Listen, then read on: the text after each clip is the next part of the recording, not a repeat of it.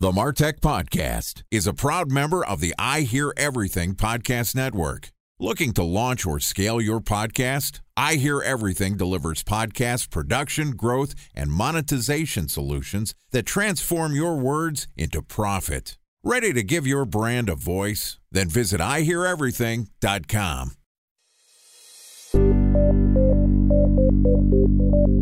From advertising to software as a service to data.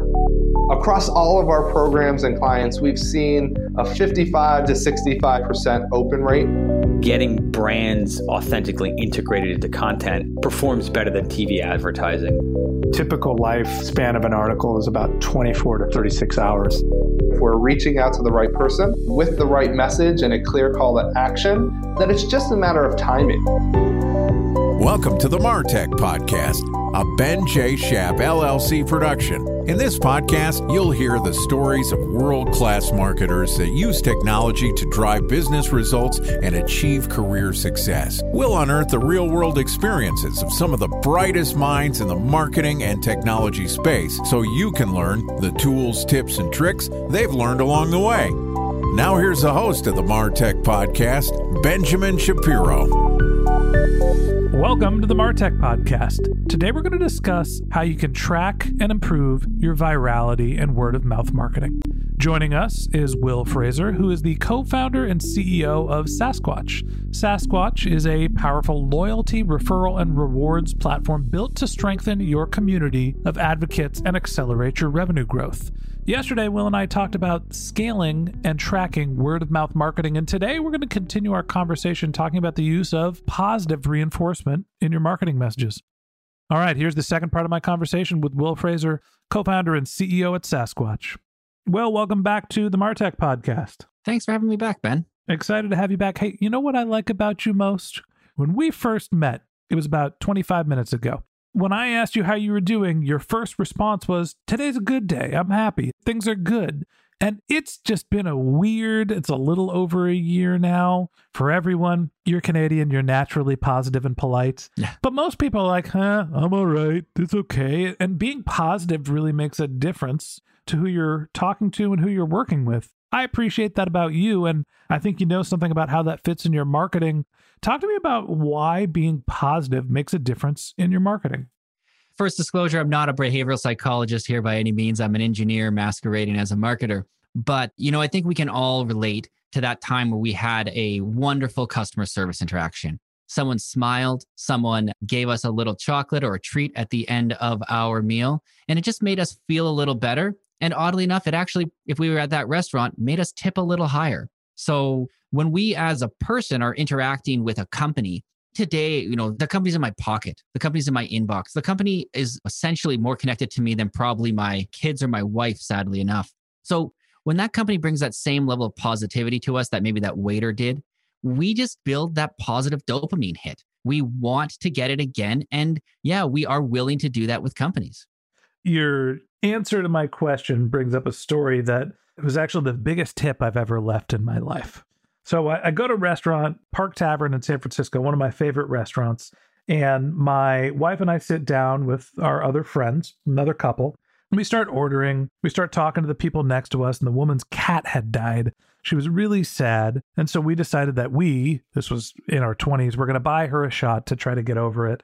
And we continued to have a nice conversation. The bartender came over and heard the story and realized that we were being nice. So he just started bringing us food and drinks. And then this woman whose cat died's friend came over. Turns out he was a high-profile venture capitalist, and he picked up our entire meal. It was like 4 people, food and drink all night long. We could hardly see at the end of the meal. And the bartender was like, "All right, guys, thanks so much." And I was like, "Well, we got to leave you a tip. Like, you took care of us." And so I left the guy $100 because our meal was going to be $300. It was a really great meal. And every time I went back to that restaurant, that guy remembered me and took good care of me. And I always left him a nice tip. And it started the beginning of a beautiful relationship. Moral of the story is when you have a nice experience with someone, you remember it and want to re-engage with them. So talk to me about how you're building in that, hey, this guy, comped me my food for a night or brought me some extra deviled eggs. How do you build that into your marketing efforts? So when you're looking at that, our experience is to start looking at who are those customers that you want to bring back. And there's some really easy ways that we can start. You just said you've got a customer, they're a good customer, you want to bring them back. How does that positivity happen? Well, the simplest one for us is just thank them. You've got customers that are renewing. We all get the notices, or most of us get the notices now saying you're going to renew in 30 days in your subscription or whatever it might be. When was the last time you as a company said, hey, thank you very much. This is your 12th month of being a customer. I just want to put a little treat in it for you. Your 12-month renewal or your month-to-month consumer subscription. Hey, thanks a bunch. Here's a cup of coffee. Like, it doesn't actually have to be an overly hard idea, but it's just looking at like, what are the key behaviors that we're trying to drive? And when can we take a moment and be a human about it, right? If you were coming into my bar every day, I would want to get to know your name. I'd want to thank you. Heck, I might learn when your birthday is. And I might go ahead and, give you a free pint on your birthday or something like that. And I think it's really that simple. It's just as we're in scaled marketing organizations, we kind of lose sight of the people sometimes. And you look at what are those key things and just figure out ways to say thank you. Like I said, whether that's an anniversary, a birthday, or just someone who's said something nice about you online.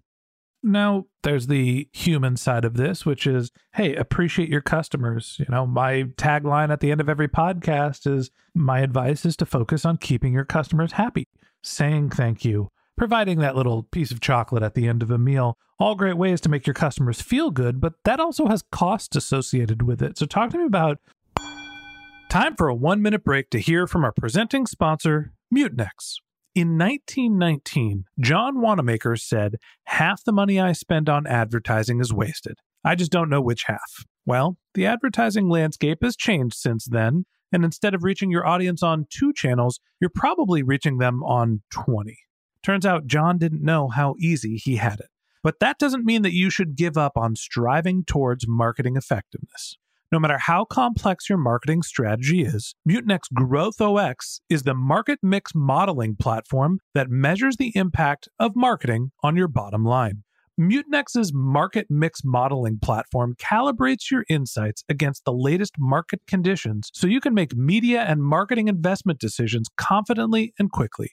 Ready to take your team from I think to I know? Then join brands like Samsung, ING, and Asahi who make better marketing decisions with Mutinex. Mutinex GrowthOS. Your best decision starts here. To learn more about Mutinex, go to mutinex.co. That's MUTINEX.co. Okay, here's the rest of today's interview.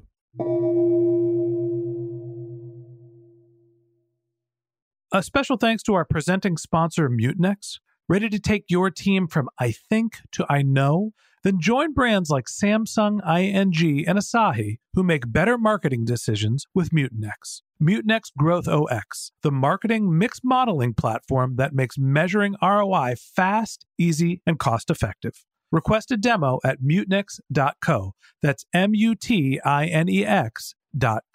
What the ROI is of that politeness and that generosity. It is true. There are some businesses out there that their approach is to figure out how little that they can spend on everything, and everything's about whittling the dollar down. But even those businesses, I would say, understand that it's cheaper to go ahead and sell an existing customer, to upsell, resell, cross-sell an existing customer. I feel like we all learned this somewhere in our marketing journeys, but somehow we forget it when we start looking at our budgets, right? For us, we see huge retention rates and upsell rates that exist in companies that have these positive behaviors. So for us, the ROI, it can be a straight math ROI. It'll be different per business. But generally speaking, saying thank you always brings back more than we end up seeing our customers spend on it. And that's the other thing I guess I should say. The chocolate you get at the end of that meal, the little thing you may have gotten as a free amuse-bouche for a meal, it doesn't actually have to cost a lot. It's not that you gave me a $500 gift card. It's that you gave me anything. It's that you rewarded me in any way. And that's what we find a lot of companies get really good at delivering that positive moment, and they don't have to drop a lot of cash on it. The term surprise and delight is something that I heard a ton sitting next to the product team when I was running marketing at a couple of startups. You always want to surprise and delight. And that's actually really hard to do. Give me some examples of companies who are doing a great job of providing that surprise and delight moment. So we work with what I think most people consider kind of a business standard kind of solution, but this is a company that helps fill temporary worker gigs. So you can think this is kind of like a closed Postmate type situation. And they have these people that are in there every day posting jobs for temporary workers to fill, marking if they were late, what was the review quality of the worker. These are not necessarily the most exciting actions they're trying to get, right? And they just started saying, hey, we're going to pick a threshold that if someone puts in a certain number of employee reviews in a month, we're going to send them a nice gift card and say, thanks for being an awesome administrator. Your company appreciates you. We appreciate you. And it's a really interesting opportunity to take what seems like a rather mundane task, but actually to the business is a really important behavior. They need these actions being done to drive the usage of their solution. And saying thanks to someone who is probably getting a rather thankless job of like marking through the details of arrived, didn't arrive, 5-star, 4-star, those kind of things. It's interesting from a marketing perspective. We think of the value of kindness, of niceness, of that surprise and delight moment. And what you said earlier was that, that's what you see in essentially your retention rates and the way that you can evaluate this. You can run a test. What is the value of being nice to a subset of customers and see what their churn rate looks like over the next period of time? See what their retention rate is. See if the reorder value increases as well. I think just as a general marketing philosophy and life philosophy, it's kind to be kind. It's nice to be nice. When you think about the use of positive reinforcement, it's more than just saying thank you, but also when somebody exhibits a behavior that you like, essentially noticing it. Talk to me about what positive reinforcement is as opposed to that surprise, here's a reward moment. One of the things that's really important that I think we kind of got to touch on first is that today, I think a lot of marketing departments are addicted to acquisition. So they're still think a lot of their job sits around that idea of how do I get more people to give us their information sign up? But I think when you actually get positive reinforcement, what we're trying to figure out is what are the key drivers of our business success? What are those things we need people to do? And that maybe what are the things that they're not doing? So we work with one company that has maybe it's a bit of a small problem in its theory, but it's an amazingly big problem to their company. They do shipping. So this is like a company that helps put stuff in empty trucks going across the country. Now, it's really important to them that people put in the weight of the load they need shipped. So we've got this team that says if we can get the weight of the load in there, that's going to go ahead and help us fill it in the right truck. We got another team that says we don't want to require that because it might have less people put loads into the system and then that could reduce our revenue. So that's a great opportunity. We have this action that most people don't do, but we want to teach them to do. And so we say, great, you go ahead. If you fill in the weight of your load, we're going to go ahead and give you a discount on your next load. And all of a sudden they start to see this action that was kind of whatever action. Whenever they do it, they go ahead and they get that reinforcement. And this helps us build that habit loop where you go, you invest in that action, you're going to get your reward for it. And then the next time you go ahead and make that purchase, you're going to have that idea to trigger back and use that reward. So it's all about looking at what are those details, what are those behaviors we need people to do? And then how do I politely bring them to it instead of enforcing them in kind of a negative way to say, you can no longer put a shipment on the system unless you give us a weight. You bring me to my next point, which is positive reinforcement always sounds great, but negative reinforcement is actually an effective tool at times as well. Hey, sale is ending. If you don't take advantage now, you're going to miss out. The keeping up with the Joneses, the fear of loss. Talk to me about basically choosing between positivity and negativity and when is the right time to use which type of message. There is definitely a right time to use both types of messages. I think that the fear, uncertainty, doubt, or the negative reinforcement is a much easier tool for us to use. But it really comes down to that human psychology, right? We are risk adverse, and the upside has to be substantially bigger than the risk for us to do it. So when we want to use that negative reinforcement at a time when we really need to push someone to make a decision. So positive reinforcement is going to help us build those habits. They're going to keep us in that positive mood, keep us spending, keep us doing those things. But that negative reinforcement, that's the kind of stuff we want to bring out when we have a really important thing we need you to not do. It's a gentle nudge in the right direction, and then it's a shove in the back to get you over the finish line. Right. And that's, we are using both stick and carrot. That is definitely part of the mix. I just think it's easier to go with the stick. And after a while, the horse stops running. So we have to be a little careful that we don't continually go with the sale will end in 30 seconds. I mean, we've probably all been to some website where you show up and it amazingly has this counter that tells you have 7 hours and 32 minutes. And when you refresh the webpage, it's still 7 hours and 32 minutes. So if we're going to use it, we got to really use it. Yeah, that's there for a reason. It must work on some people. Maybe it's just not us. Last thing I'll say today, for somebody who's an engineer posing as a marketer, you sure do know a lot about human psychology. And that wraps up this episode of the MarTech Podcast. Thanks to Will Fraser, co-founder and CEO of SaaSquatch, for joining us. In the third part of this interview, which we'll publish tomorrow, Will and I are going to talk about growth and loyalty loops. If you can't wait until our next episode and you'd like to learn more about Will, you can click on the link to his LinkedIn profile in our show notes. You can contact him on Twitter. His handle is GetFraser, GetFraser, or you could visit his company's website, which is SaaSquatch.com, SaaSquatch.com. Just one more link in our show notes I'd like to tell you about. If you didn't have a chance to take notes while you were listening to this podcast, head over to martechpod.com, where we've got summaries of all of our episodes, contact information for our guests. You can subscribe to our once-a-week newsletter, and you can even send us your topic suggestions or your marketing questions, which we'll answer live on our show. Of course, you can always reach out on social media. Our handle is martechpod, MarTechPod, on LinkedIn, Twitter, Instagram, and Facebook, or you can contact me directly. My handle is Ben J. Shap, BenJShap. And if you haven't subscribed yet and you want a daily stream of marketing and technology knowledge in your podcast feed, we're going to publish episodes every day this year. So hit the subscribe button in your podcast app and we'll be back in your feed tomorrow morning. All right, that's it for today. But until next time, my advice is to just focus on keeping your customers happy.